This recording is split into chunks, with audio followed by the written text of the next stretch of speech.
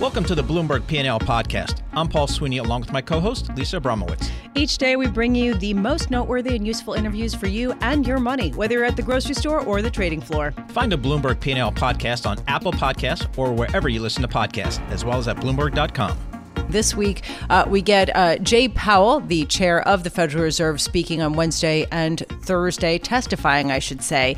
But that comes after today's speech by President Trump at the Economic Club of New York, which, according to our own Michael McKee, may dictate what Jay Powell will talk about. Here to join us to give us some insight from the debt market perspective is our own Ira Jersey. He is chief U.S. interest rate strategist for Bloomberg Intelligence. So, Ira, how do you think Jay Powell could potentially respond to something that President Trump says today?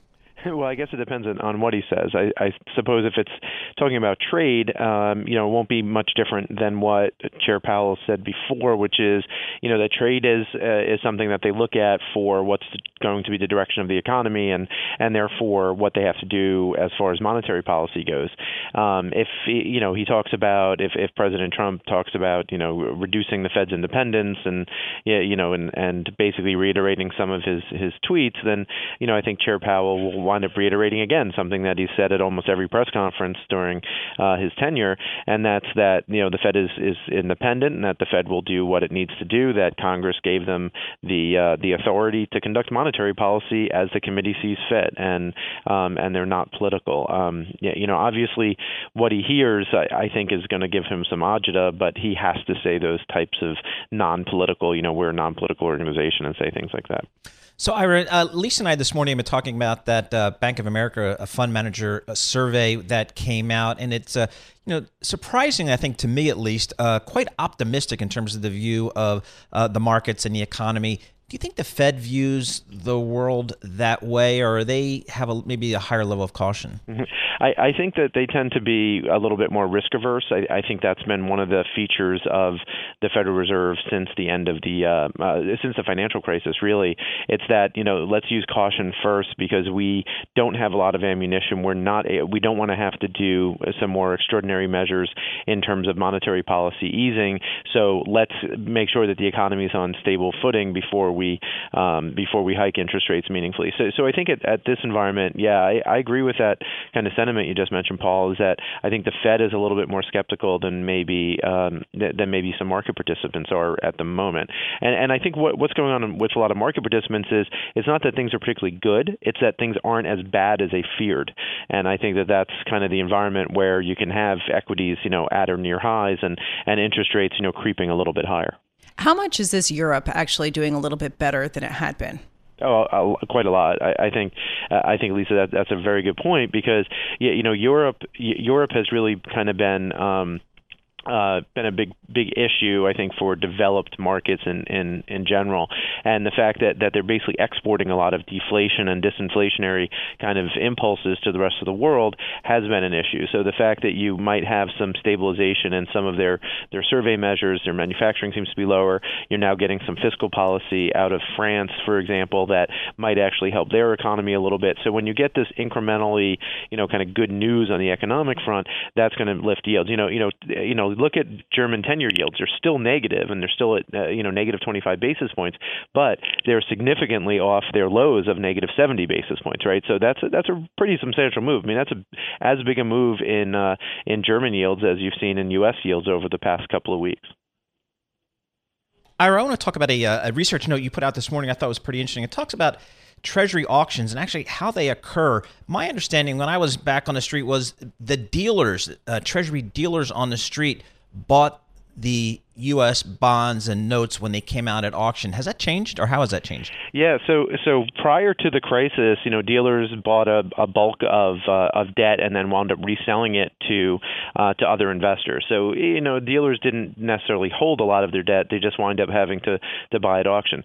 So since the crisis, that's shifted quite a lot, and actually investment funds tend to participate in Treasury auctions much more than they used to. In fact, if we're just looking at 10-year Treasuries, for example, investment funds take between 50 and 60% of most 10-year Treasury auctions these days. Dealers take the next most, which is only about 30%, and then direct bidders. So these are people who, foreigners say, they only take about 10%. So there's this idea, I think, in the world that even though foreign holders of treasuries are still very large, and about 40% of treasury debt right now is held by them, really auctions are being driven more by domestic investment funds. So these are, pension funds, annuities, mutual funds, and the like. So it's really, domestic investors really have a lot of demand for U.S. treasuries. Just going back to the Bank of America Merrill Lynch Fund Manager Survey, another notable sort of shift that we saw was the expectation for yield curve steepening. And right now I'm looking at the gap between 10-year and 2-year Treasury yields reaching the highest since July, nearly toward the highs of the year. Just in about 30 seconds here, Ira, do you expect this to continue, or do you think that the consensus has gotten ahead of itself? Well, I think 28 basis points was the high of the year back in June, and I think you break that and we'll keep on steepening a little bit. We're at 27. That's not that far of a call, right? Yeah, exactly. Yeah, exactly. So, but if you break above that, then I do think you can reach 35 and kind of new highs. I think the reason for this is just the idea that the economy is not as bad as it was, and the Federal Reserve is not going to be hiking monetary policy anytime soon. So you're able to see the yield curve steepen just a little bit more from here. Ira Jersey, thank you so much. Ira is the chief U.S. interest rate strategist for Bloomberg Intelligence, joining us on the phone.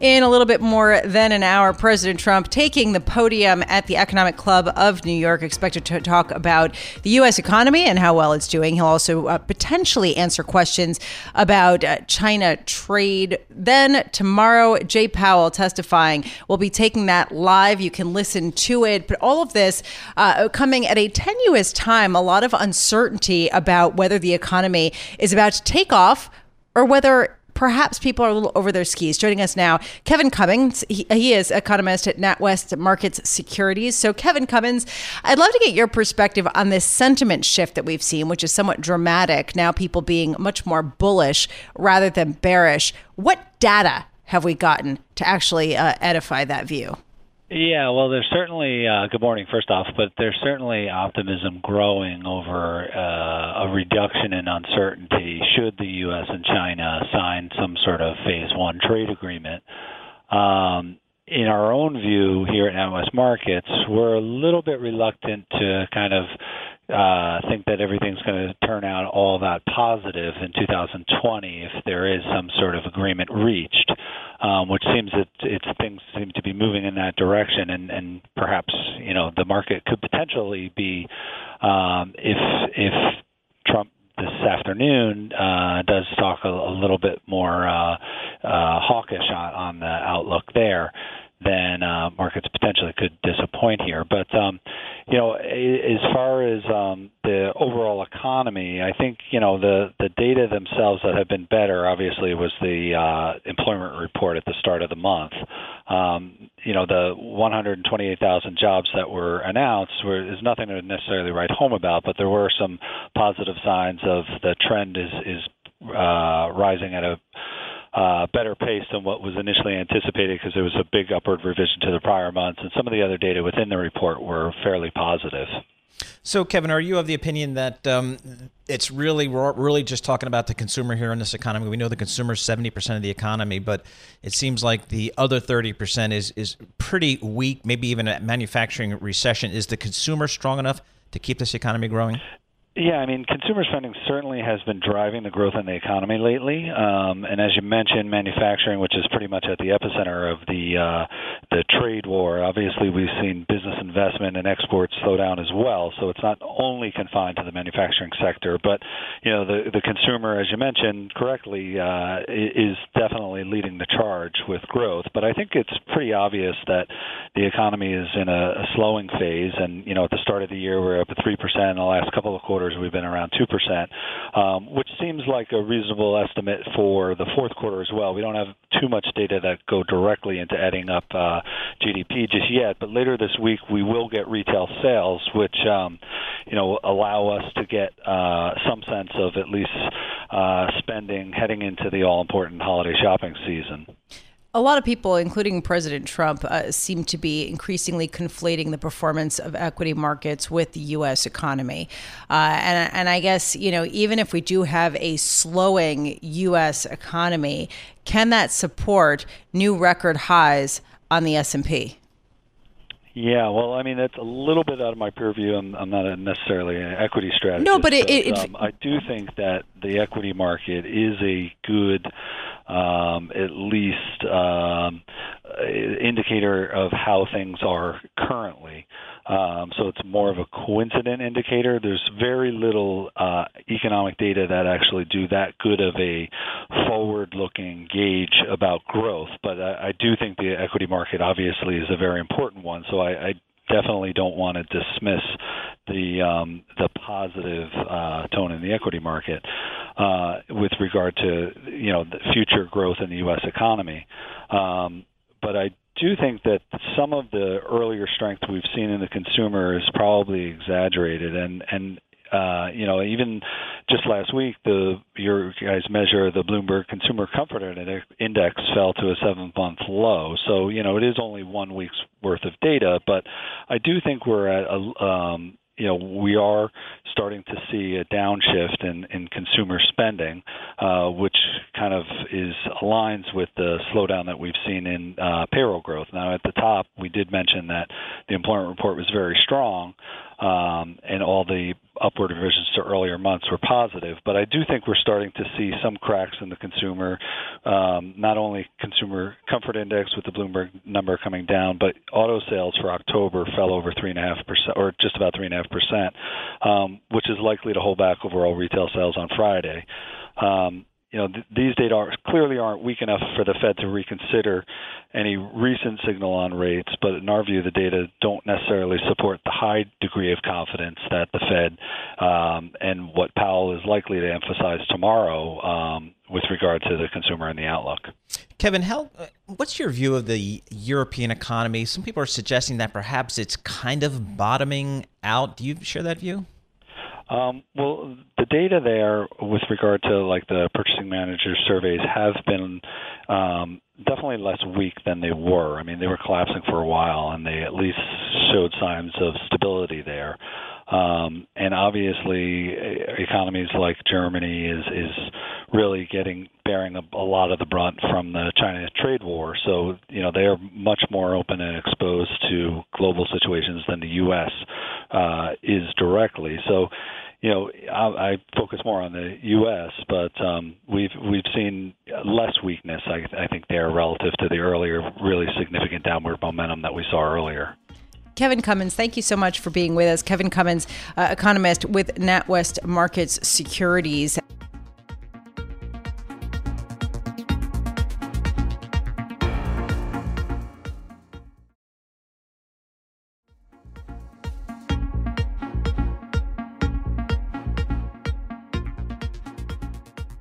Today's a big day for the Walt Disney Company. They launched Disney Plus, their streaming service that is slated to go head-to-head with Netflix. The stock is up 1.5% today.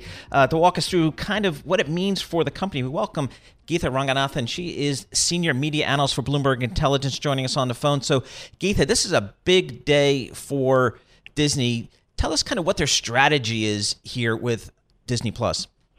Yeah, so absolutely, Paul. So there's been a lot of excitement and anticipation building up for this service, which will really be the core of Disney's direct-to-consumer strategy. So they've been really building for this service for many, many years now, acquiring the technology and then really making that transformative acquisition with Fox just to get that extensive catalog of content. But really, this is going to be the core of the company, I think, for the foreseeable future. Management has staked, especially Bob Iger has kind of staked his legacy on this, on the success of this product. So it is a make or break attempt by Disney to reposition the company for growth. I love how it's being assessed right now, the rollout. Yes, there were technical glitches and crashes for some users, but social media, people seem to like it. How do we decide whether this was successful or not? So I think first-day launch issues are typical in streaming. I mean, they did expect this. They had a test pilot, which they carried out in the Netherlands a few weeks ago. Disney management said last week at the earnings call that pilot actually was pretty successful. The glitches are scattered. I think it resolves itself in the course of the next few hours or by the end of the day. They did actually put a tweet out just a few minutes ago saying that consumer demand has exceeded expectations. And so that point, yeah, absolutely positive. And but Geetha, come on, do we expect anything other than that? This is from Disney, right? I mean, are they going to put a tweet out being like, guys, where are you? I don't know why you're not signing up faster. I mean, there were some reports yesterday, which just to kind of give you a sense of the demand out there. So there were some reports suggesting that there were almost more than 2 million pre-orders. But really, I mean, I think Disney's secret weapon here will be its marketing advantage, right? They have millions and millions of touch points across the company, spanning their channels, their parks, their cruises, their hotels, retail stores. So that's an area that they're really going to have a significant advantage. So Geetha, talk to us about the financials here, the economics of this business. It's not a cheap business. We see Netflix spending $1 gajillion every year on programming. How's Disney going to do it? Yeah, it's really the same story for Disney as well. I guess the main difference there is they own a lot of their library content. So at launch, they have 500 films, 7,500 episodes, TV episodes. They own all of that. Of course, it's still going to cost them because they are putting originals on their service as well. So at launch, they have 10 originals. By the fifth year, they're going to have almost 60 of those originals. And just with the cost of the originals, as well as the lost licensing revenue, they're going to lose probably anywhere from about $2 to $2.5 billion over the next few years, in each of the next few years. So the service is not going to be profitable till at least 2024. Geetha, do you have cable? I do. Yeah. What would it take for you to cut the cord? So I think the thing that's really keeping me glued to cable right now, like everybody else, is sports. Who's your team? Well, I have lots of them. But just sports in general, and I think that's what's keeping people really glued to their bundle right now. So Geetha, for this Disney Plus thing, one could argue that maybe Disney and all these other folks are late to the game. I mean, there's a lot of competition in the streaming business. Talk to us about the competitive landscape. Yeah, I think that, most people are really kind of expecting more of this two-horse race between Netflix and Disney. We do have some of the other services as well. CBS, for instance, has the All Access and the Showtime service.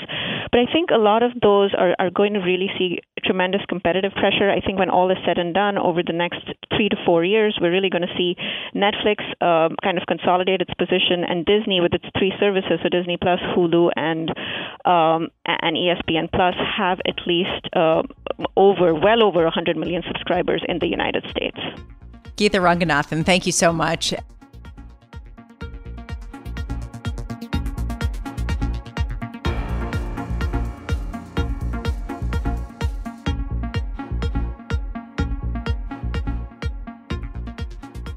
Well, the first major cold snap for the Northeast is coming this week. That usually gets the attention of energy traders to get a sense of what's going on in the global energy markets. We welcome our good friend, Stephen Schork, Schork Group President. Stephen, thanks so much for joining us. So give us a sense of just kind of what we're seeing in the natural gas and maybe even other energy spaces as we get this cold blast of air coming across the U.S.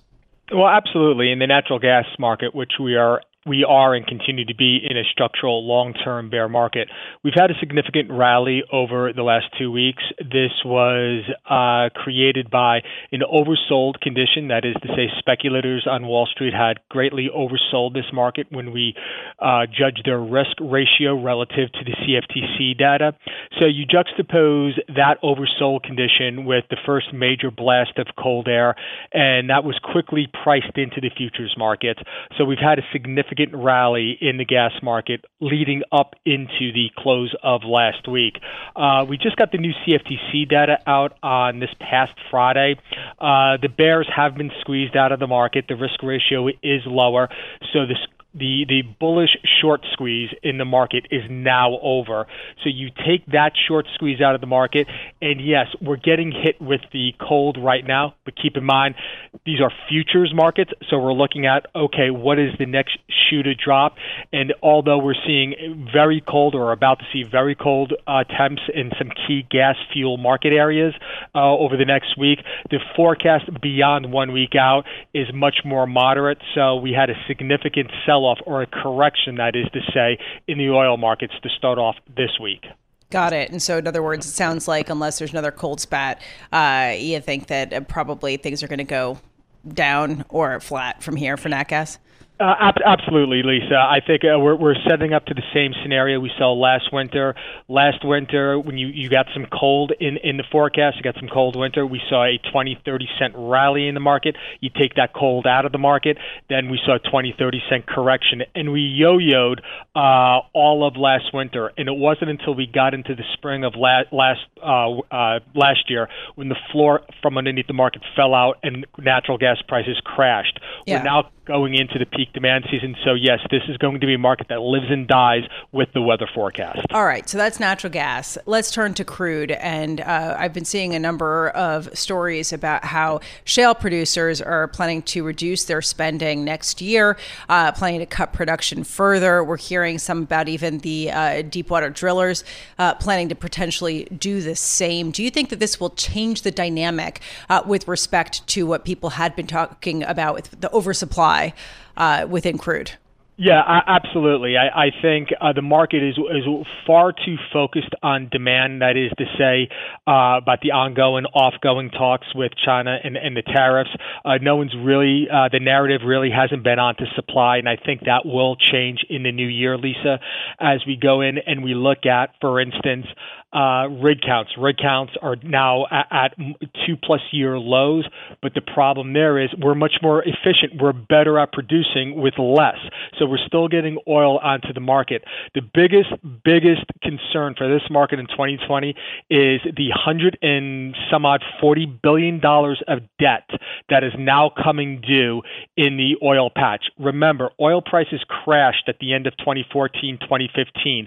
Wall Street allowed the shale patch to kick the can down the road 5 years out with increase in their revolvers and their credit lines. Wall Street is no longer willing to do that. Wall Street wants to see the money. So you've got $140 billion there and about coming due over the next 2 years, 2020 through 2022.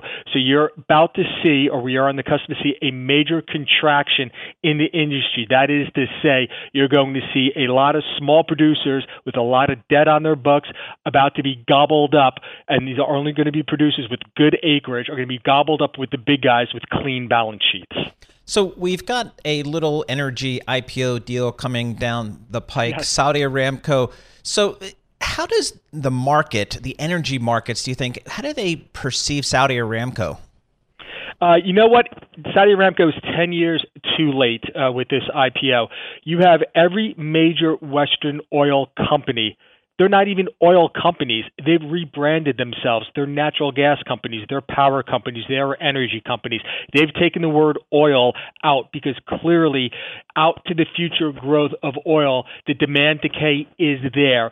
The most optimistic forecast by another researcher says demand decay or demand will peak in 2035 and then will begin to be pulled back. I'm not as optimistic. I think the genie genie is out of the bottle. So with regard to that $2 trillion valuation for the small piece of that pie Aramco is willing, or the Saudis are willing to give up, I'm not hopeful on that, given about the whole structural change in the market away from an oil-based economy to at least a natural gas-based economy and some other alternative fuel if certain presidential candidates have their way 12 months hence. All right, Stephen, we are looking ahead to 2020 right now, looking at crude traded on the NYMEX, $56.70. I'm just wondering what you think it's going to be next year. What's the peak and the trough? Right now, I think we're in that area where oil peaking in that low $60 to mid $60 range. Once we roll into the spring and we get ready for next summer when demand peaks in, we're pretty much, I think, in that range. And this is NYMEX WTI we're talking about. Right now, where oil is $55, $56 a barrel. For the industry to remain healthy, oil cannot go any lower than where we are right now. So in a healthy oil economy or market, we're looking at oil in that mid $50 to mid $60 range through 2020. Of course, if we see any pullback below that mid $50 to low $50 range, that is a telltale of severe economic contraction. It's something to keep an eye on, but I'm not that concerned with regard to the quote unquote the R word, the recession word. I don't think we're headed there. So I think oil in the market area, in the area where we are now in the NYMEX mid to low 50s, but not much higher than the high 60s going forward. So a relatively stable market when we look in the aggregate. Stephen Schork of the Schork Group, thank you so much for being with us. Thanks for listening to the Bloomberg P&L podcast. You can subscribe and listen to interviews at Apple Podcasts or whatever podcast platform you prefer. I'm Paul Sweeney. I'm on Twitter at PT Sweeney. I'm Lisa Abramowicz. I'm on Twitter at Lisa Abramowicz1. Before the podcast, you can always catch us worldwide on Bloomberg Radio.